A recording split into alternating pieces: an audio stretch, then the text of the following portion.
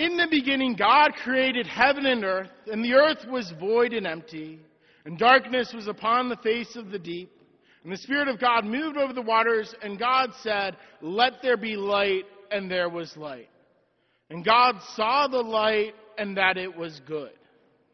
Those are the opening lines of the book of Genesis. And in today's readings, we hear this same theme repeated. That God has created a vineyard, and it is good. Notice how the details speak of how intelligently the builder designed the vineyard. He digged it, cleared it of stones, planted it with choice vines, building a hedge and a watchtower. The vineyard, like all of God's creation, was created by a loving God as something good.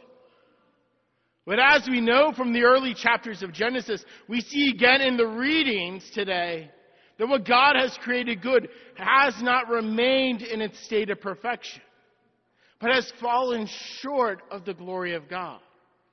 That sin entered into the world, death followed. And like the grapes which were wild and sour, so too has humanity, who was created in the image and likeness of God, grown wild, fails to produce the rich harvest for which God willed it. God has given us such loving gifts, and we, both as a whole and individually, have failed to properly respond to His grace at times. We hear the prophet Isaiah proclaim to the men of Judah and to us, "Judge, I pray you, between me and my vineyard." That is, we ought to consider the gifts He has given us, what return we have made with those gifts of the Lord. Today, we could hear God say to us, "I gave you the most wondrous sign of my love, and you took the unborn infant's life. I gave you my sons and daughters to nurture and cherish, and you threw them away. I gave you the miracle of married love, and you twisted it to meet your own needs. I gave you the dignity of life, and you manipulated it to fulfill your own selfish desires. I gave you a mind to decode the mysteries of life, and you used it for destruction. I gave you the wisdom of the elderly to guide and inspire you, and you let them die alone. I gave you a heart of compassionate love, and you turned away from suffering. I gave you the power to think, to ponder good, yet you turned to violence as the answer. I gave you a heart for love, and you sold it for senseless profit. I gave you my only begotten Son, and you have killed him. God is dead," is what the philosopher Nietzsche famously penned. "We have killed him, you and I. We are his murderers." Nietzsche's point was not that Jesus died on the cross, but that we have, by our rationalism, materialism, scientific humanism, the acceptance of other such philosophies of life, made those into a gospel in and of itself, gods unto themselves, disrespectful to the truth that God is our origin and our end.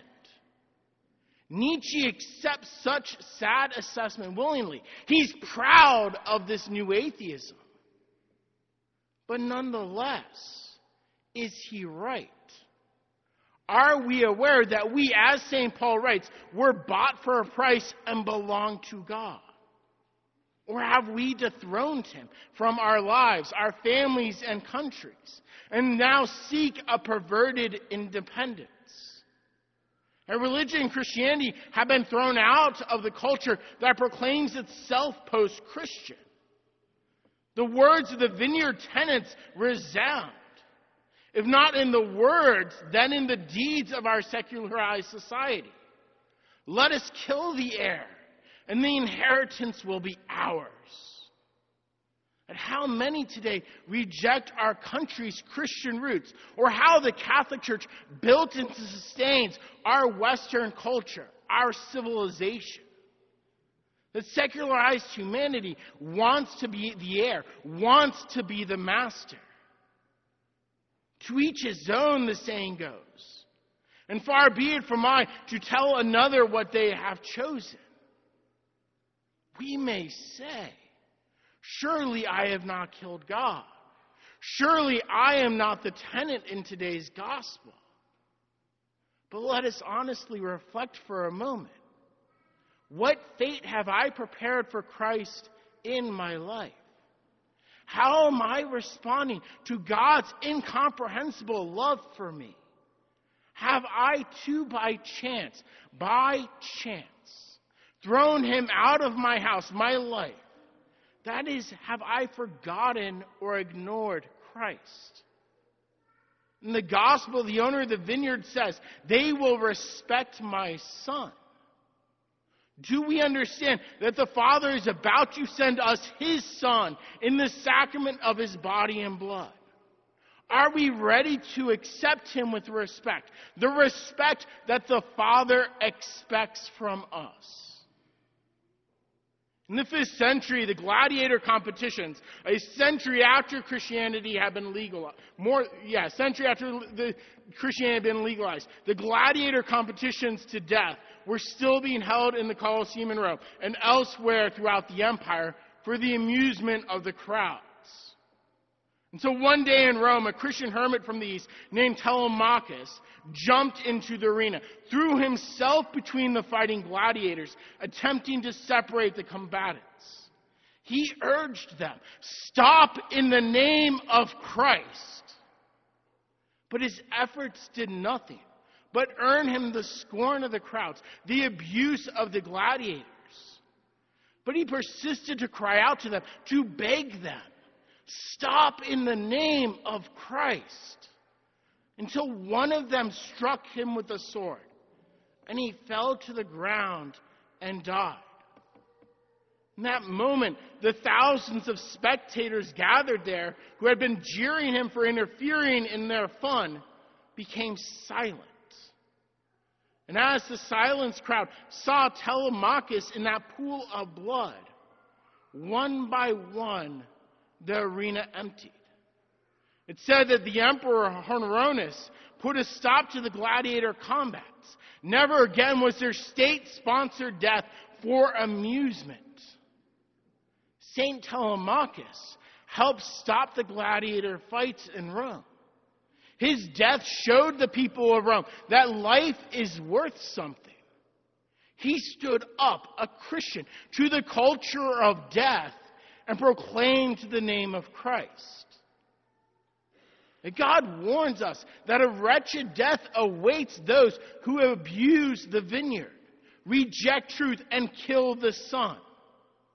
That unless they repent, eternal death waits for those who reject the truth, work to undermine the dignity of the person, the sanctity of marriage, the integrity of the family.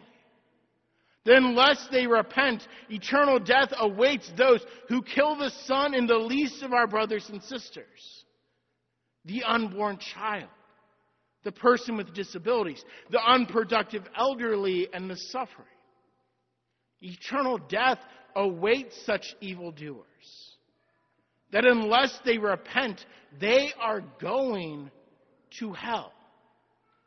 But eternal life awaits those who embrace the gospel of life, seek to bring truth and life and beauty to the vineyard God has planted for us. We can think every lifetime has a few moments that become larger, more important as the years pass. And we see them more clearly in perspective. No husband forgets when he first met his wife. No mother ever forgets the birth of her first child. No priest ever forgets celebrating his first Mass. And looking back, everything in life flows from these pivotal moments, these turning points. And how we live out their consequences defines who we become. And for good or for ill, the same is true for nations. We remember July 4th because it established a new order of human dignity and freedom. And we remember Roe v. Wade because it wounded and continues to undermine that human dignity and freedom our country was founded upon. Almost 50 years ago, the Supreme Court legalized abortion on demand. And today we're living with the consequences. Today we can thank Roe v. Wade for killing 61 million babies, unborn children, tens of thousands of broken marriages, hundreds of thousands of emotionally damaged women and men. But those are just the obvious results. There's much more. Because we're becoming a nation that no longer remembers what is going on. That no longer remembers that words to explain why things like cloning, infanticide, physician-assisted suicide violate the sanctity of life. We've forgotten the language of right and wrong on exactly those issues that define what it means to be a human, to be made in the image and likeness of God. The nations are living organisms. If we poison the roots of the tree, we get bad fruit. In 1973, Roe v. Wade seemed to be about abortion. Well, now in 2020, we know it was really about the nature of the human person. And the callousness and the inhumanity of the Roe decision have worked their way into every aspect of our public life. Just like a drop of ink changes every molecule in the glass of water. We are no longer the nation we once were. Because of this bad court decision, we are now a different nation. And so the question we face today, what are we going to do about it? Because none of us as Christians have a license to give up on the world. And this November, we have an election. We do have something to do. We have to stand up as Christians. We have to stand up for life. To point out to our culture, life matters. Life has value. And vote for those who are going to promote life. Our job is to make disciples of all nations. And St. Paul tells us that the Word of God is living and effective, sharper than any two-edged sword, penetrating even soul and spirit. That God speaks and creation begins on His Word. In the first lines of the Bible, God says, "Let there be light," and there was light. In the New Testament, God speaks again, and His Word became flesh and dwelt among us. These are more than just beautiful phrases. And when St. Paul says that the Word of God is living and effective, he wants it to take root in our lives like a seed.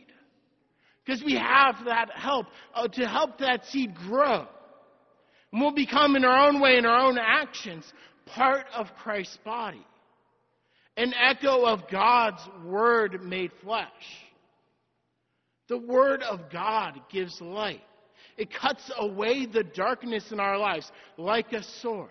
It penetrates our hearts, separate what's true from what's false. It becomes flesh in the choices we make, the people we touch throughout our witness. That's our mission to the world. That's why we're here today. And God wants to speak again, now through us, through our faith, through our courage. Let there be light means you. The light of His truth shining through our lives. And as long as it does, the world has hope. The world is not dark. The early Christians trusted in God despite generations of persecution. St. Telemachus trusted in God knowing he was throwing himself in harm's way to preserve life. They kept the faith despite the cost of their own suffering. Their confidence wasn't in vain because the law of God is perfect, refreshing the soul. The decree of the Lord is trustworthy, giving wisdom to the simple. It's why St. Paul urges us to hold fast to our faith. That the word of the Lord is trustworthy. If God can convert the heart of the Roman people thousands of years ago, he can convert the heart of our nation, the heart of the Supreme Court. He can light the darkness in the American soil. But he wants to do it through us. That everything in life flows through these special moments. How we live out their consequences determines who we become. In our work for the unborn, in our witness for the sanctity of life, in our worship at this Mass today, Jesus is saying to us, follow me. How could we not say yes when our answer decides everything? That on this Respect Life Sunday, we must pledge ourselves as faithful and loyal servants who will defend the sanctity of human life.